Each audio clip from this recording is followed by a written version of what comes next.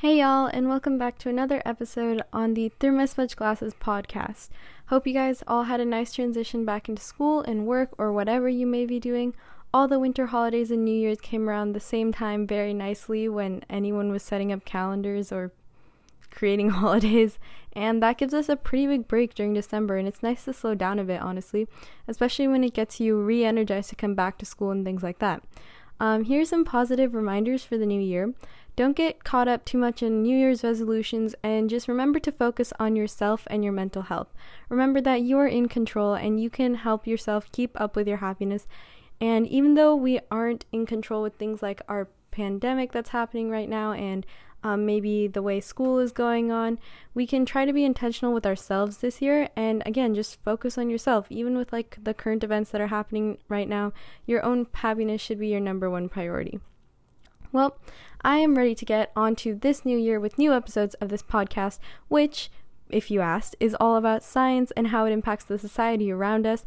We focus on social issues and positivity and how we can take advanced science concepts and apply it to solve problems of the general population every day, and how we can help minorities with science problems as well. So to support this podcast and help us grow our reach, it's really easy. Listen to all of our episodes on any podcast streaming platform and send our episodes to family and friends who might enjoy it to spread the knowledge and start discussions. Remember to rate this podcast 5 stars and follow us on any podcasting platform. Follow us on Instagram too, at Through My Smudged Glasses, spelled like the title, all in lowercase. Now, this episode, in my opinion, is a very exciting one. It's all about CRISPR, which actually was a listener-based recommendation. Our listener Cinder asked if we could do an episode all about CRISPR through Instagram DMs, and I was like, of course. So this is actually based on a listener's recommendation, so thank you. But CRISPR is a very hot new technology about gene editing that has many possibilities tied to it, all of which enable us to do things we have never been able to do before. How does that not sound exciting to anyone? Honestly, it's not possible to not be excited by CRISPR. So everyone, keep on listening.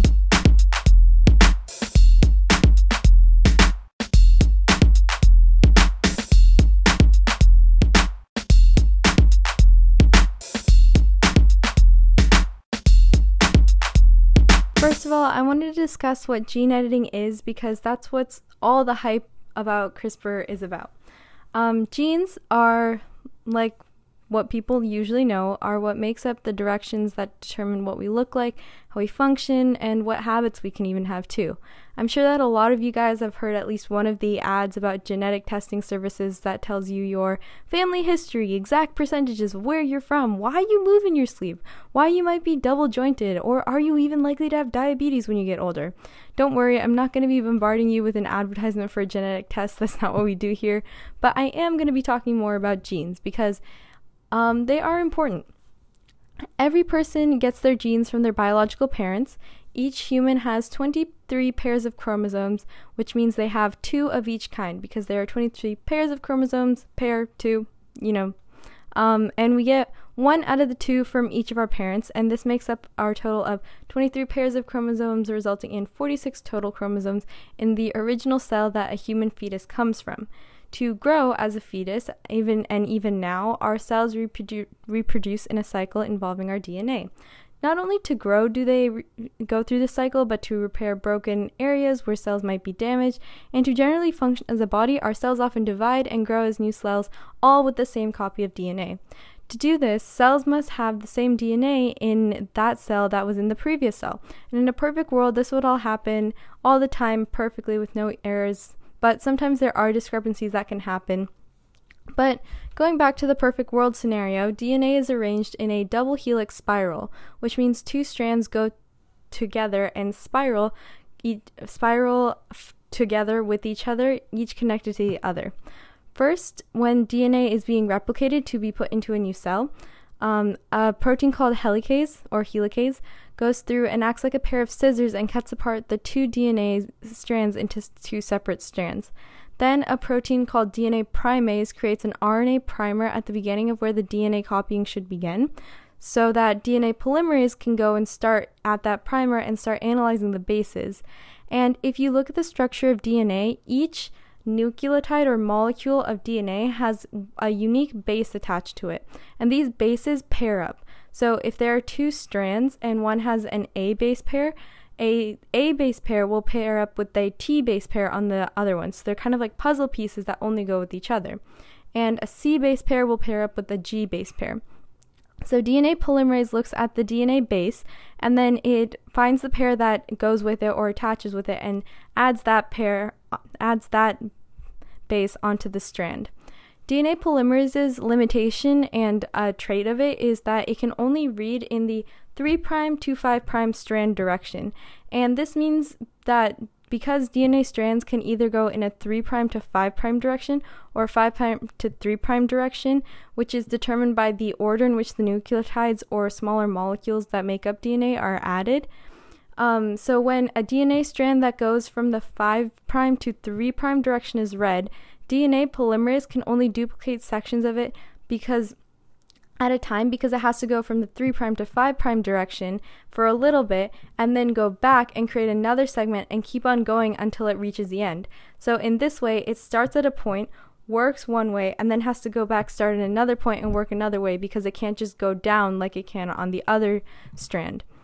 So because of this, you can think of it kind of like as the DNA polymerase can only read words, or in this case is bases, from right to left, but the words are written from left to right. So it must go in segments where it reads from left to right and then go back and read left to right again and again until it reaches the end. And this means that there are some gaps in the new DNA strand.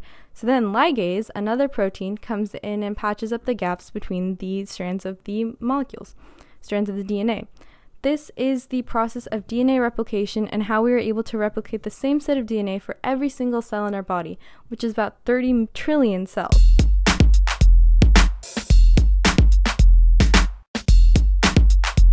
Now, again, these genes can determine what traits you have, like eye color, but they can also determine some pretty serious things.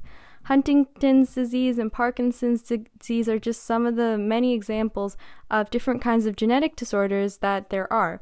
And our genes are the things that determine these traits and develop into new proteins and things like that. So now, what if I were to say that scientists have actually found a way to defy what we previously thought was a limitation of human nature, and that they have found a way to actually edit the traits and other qualities that genes decide theoretically? This is gene editing. It's a process of using a method of cutting DNA. An example of this is using restriction enzymes, which snip DNA in spots depending on if the specific base pattern matches up with the specific base pattern that it is able to cut, or if the restriction site is specifically what restriction site corresponds with that restriction enzyme. A restriction enzyme will cut in that site. And after cutting the DNA, it is replaced with a new piece of DNA that can be coded or translated and transcribed into a different protein, one that might be better for a person's health or something like that. And although it can sound complex, and it can get complex when dealing with the intricacy of the human genome, this experiment is actually really accessible to even most AP biology classrooms through an experiment of cutting and replacing DNA in a plasmid, which is a circular strand of DNA often present in bacteria. Gene editing is something that has actually become very prominent in present science and will be pretty prominent in future science by the way it looks like now. And CRISPR allows us to take that to the next level and really allows us to utilize the amazing possibilities that come on with gene editing.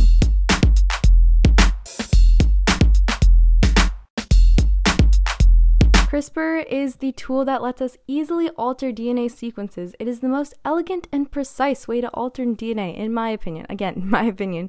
CRISPR is actually not the full name. It is CRISPR-Cas9, which is referring to the protein that is also involved in the entire process. Let's be real though. No one is mad that its name is CRISPR though, because it's fun to say. The origins of CRISPR and Cas9 are organic actually. They are found in the bacteria and archaea on Earth, which are single-celled microorganisms. These microorganisms use their Cas proteins and CRISPR-derived RNA to chop up the DNA of any invader in their body. And as we know, without DNA, those invaders can't do anything and are pretty much just bystanders. CRISPR, which is spelled CRISPR, stands for clusters of regularly interspaced short palindromic repeats, which means that it is a section of DNA that has palindromic nucleotide repeats, which means if you read them from the 5' to 3' strand or the 3' to 5' strand, they are the same. It's the same thing as like a race car, where if you read race car one way and race car a different way, it's going to be the same. And there are multiple of those repeated sections that have spacer DNA between them. And spacer DNA is just DNA that's not a palindromic repeat. Bacteria used these spacers to help them build up their immunity, and after an attack from an invader, they would store the DNA information of the invader in a spacer so that the next time they were attacked by the same invader, they could fight off the attack easily. Kind of similar to T cells and B cells that develop in the human immune system. CRISPR also has its own kind of RNA, and CRISPR RNA is a portion of the CRISPR that is translated into RNA. RNA is different than DNA, and each has one nucleotide plus a spacer portion that was in the DNA. Then also comes the Cas9 or the Cas protein, which actually does the cutting. By using CRISPR RNA plus transactivating CRISPR RNA, the Cas9 protein is able to be guided to the place or target site where it is supposed to make a double-stranded break. So, these are all the things that you need to understand for getting why CRISPR is such a versatile way for scientists to cut genes. Unlike restriction enzymes, the Cas9 protein relies on the CRISPR RNA and the transactivating CRISPR RNA to guide it to where it's supposed to break the DNA. So it doesn't have a specific restriction site that it can only do.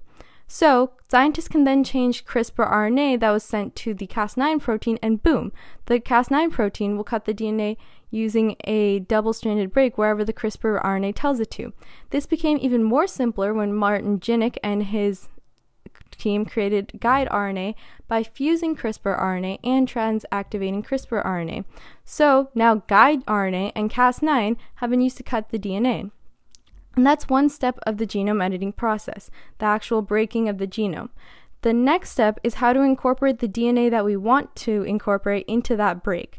And if we let DNA naturally fix itself, it will go through a process of gluing the ends back together.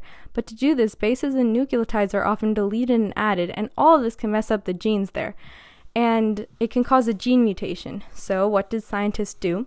They used a different method where they supply a DNA template of their own to the cell, which it uses to fill in the gaps that exist where the break is. This way, they can correctly change the gene. And overall, that's all there is to CRISPR. And the Cas9 and guide RNA create a cut, and within that, scientists can incorporate any nucleotides and rewrite the gene. And it's very special and exciting because it allows scientists to use it for a versatile amount of genes and write in a versatile amount of genes as well.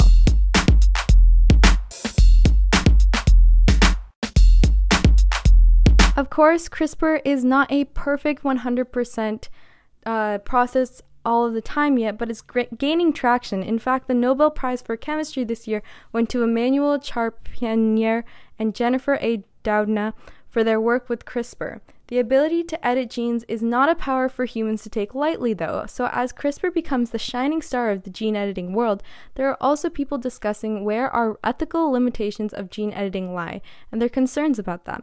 Specifically, I wanted to talk about the problem with gene editing and the way it relates to editing the genes of embryos or babies before they are actually born. In other words, designer babies. It's pretty much agreed upon right now that with the development that stages that CRISPR and gene editing are still in, that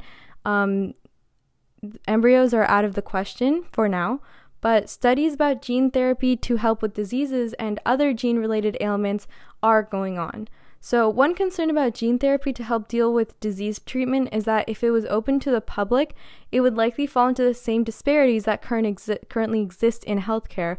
And if it were to get to the point where genome editing became pretty common, sometimes people are concerned that it could cause further separation of different socioeconomic classes, as some people would have access to high-quality genome editing and others would not have access to it and therefore not be in the same playing field. More about embryos and their relation to gene editing, there are questions that come up about the consent of the embryo. Parents would, in this hypothesization where they have the power to control the genes of their babies, Parents would have the power to change the genes of their kids, potentially changing their traits. When we think about if we reached a dystopian novel situation, parents could pick out the eye color, hair color, and other traits of their kids before they're even old enough to have a say. But thinking more about what is possible closer in the future, not anywhere near this time, but like closer than that dystopian future, is even with changing the genes in a way the parents will believe will make them physically healthier, several people bring up about whether it is ethical for parents to have that power. Other people say that if we trust parents to make good decisions for their kid while they are growing up, and since they're their legal guardian, they should be trusted with this as well. Also, the actual safety right now of CRISPR editing is not exactly as safe as it should be. Of course, this can be improved, but there are many prohibiting it to be even considered for clinical reproductive therapy because of the safety, and it's also not exactly open to the public for general treatment. Some say that what we have right now for embryos is fine as well for figuring out these genetic disorder complications.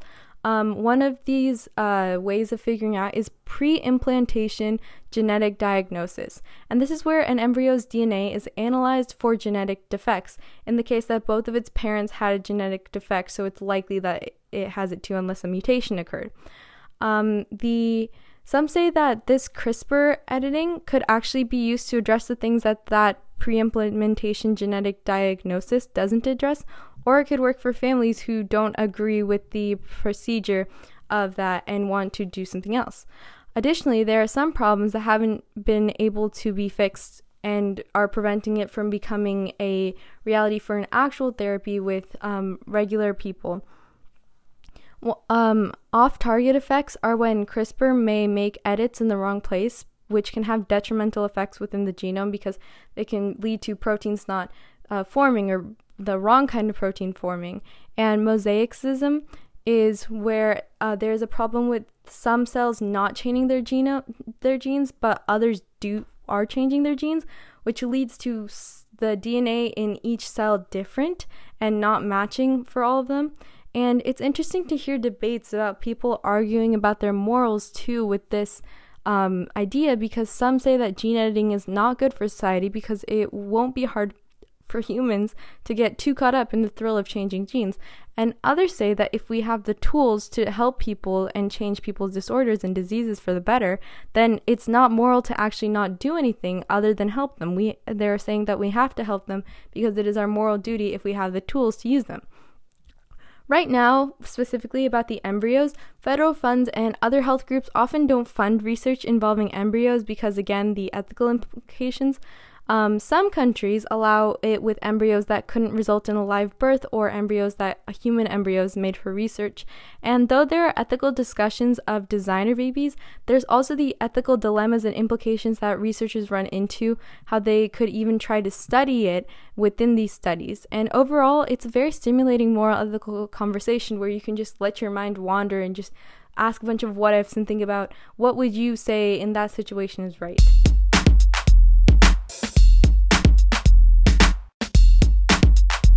I did want to talk about the societal impacts of CRISPR because truly there is a lot of diseases that plague humans whose roots can be found in genetics. Several couples are not able to have a child because of their genetics. Several people whose genetics inhibit them from having a higher quality of life have a lower quality of life. If gene therapy develops in a way where we as a human race are okay with the ethics of how we are using it, it truly could transform life for a lot of people with genetic problems. From the beginning of time, evolution has always said survival of the fittest. Your genetics and the environment that you are in means that some organisms with certain characters are more likely to live than others. With CRISPR, there is a change in that fundamental crisis or process that goes on. We are able to access and easily change something that was previously a roadblock. A big part of how CRISPR could transform many lives is through cancer. Cancer often has to do with genes called oncogenes, which are always turned on in the case of people who develop cancer. And this means that it's always activated in their bodies, and there are too many copies of that specific cell because those genes always being activated leads to them creating a lot of those cells. And this is how a tumor grows. Like everyone knows, there's no surefire way to treat cancer because each case is so individualistic. Well, with CRISPR, there's a way to go in and edit out these oncogenes, causing a tumor to grow and spread and stopping it. Of course, that example was very much simplified, but as you can see, CRISPR has begun to solve a problem that has blocked us for centuries. And sickle cell anemia, again, another genetic disorder that could potentially be treated through CRISPR.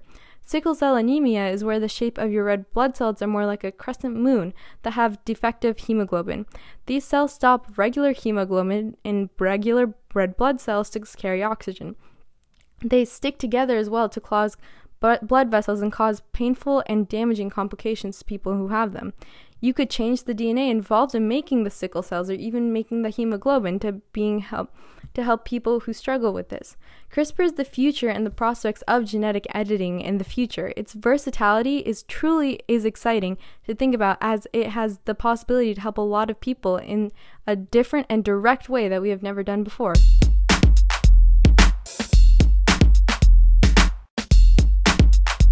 Well, I hope everyone enjoyed learning all about CRISPR, and hopefully I helped it make sense. Now let's move into something a little bit more about all of you listeners.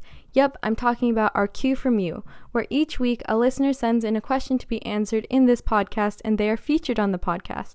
Keep listening because I'll tell you how you can get your question featured on this podcast. This week, our question comes from Jits M, and they ask, do you know why silicon chips generate so much heat? Why is there no advancement in that area to make them run cooler? Just imagine how much energy you save if the data centers are running cooler around the world. Thank you so much for your question. To answer your first question about why silicon chips generate so much heat is because of the amount of electricity passing through it directly relates to the temperature of the chip and the overall heat. So usually in electronic devices, we combat the heat of these chips by using a fan and other heat combating technologies. Poor ventilation and other things trap heat as well, such as dust around the silicon chips. And this can also increase the temperature. The area or size of the silicon chips are too small to efficiently get rid of that heat to the point where it isn't heating up easily. And transistors are added onto silicon chips to increase the speed and capabilities of computers, and they act almost like a switch to amplify the electricity, but they are also a problem that increases the heat of silicon chips because the more electrons that are moving, the higher the temperature is going to gain. And Moore's law actually discusses that the number of transistors put on a silicon chip will double each year, and now they're at a rate where they are doubling every 18 months. So people are beginning to reach the limit where they think the silicon chips can be proven effective or actually be able to work or run, kind of like you were saying, Jitsem. The theory is that they are beginning to look into things to replace silicon chips to make new computers more powerful and agile. To take the temperature down, an example of a way that Microsoft's project NATIC is trying to develop a new way other than silicon chips to power computers is that they are increasing the entire area of their data center and constructing an enormous data center that reduces the threshold voltage for which transistors switch, as well as reducing the overall temperature of the actual chips and things like that, which makes it function at a higher power, and it leads to a quicker performance as well. And I hope that helps a little bit. This was a really interesting question to learn more about. Now the question you should all especially pay attention to: how do you get your question on the podcast? You just need to submit your question to us on Instagram. Follow us at Through My Smudged Glasses, spelled like the title, all in lowercase. You can submit your questions, ideas for podcast episodes, ideas for podcast segments, and literally anything helpful, like even book recommendations, through our comments, Instagram stories, DMs, literally whatever you want. But go follow us and get involved.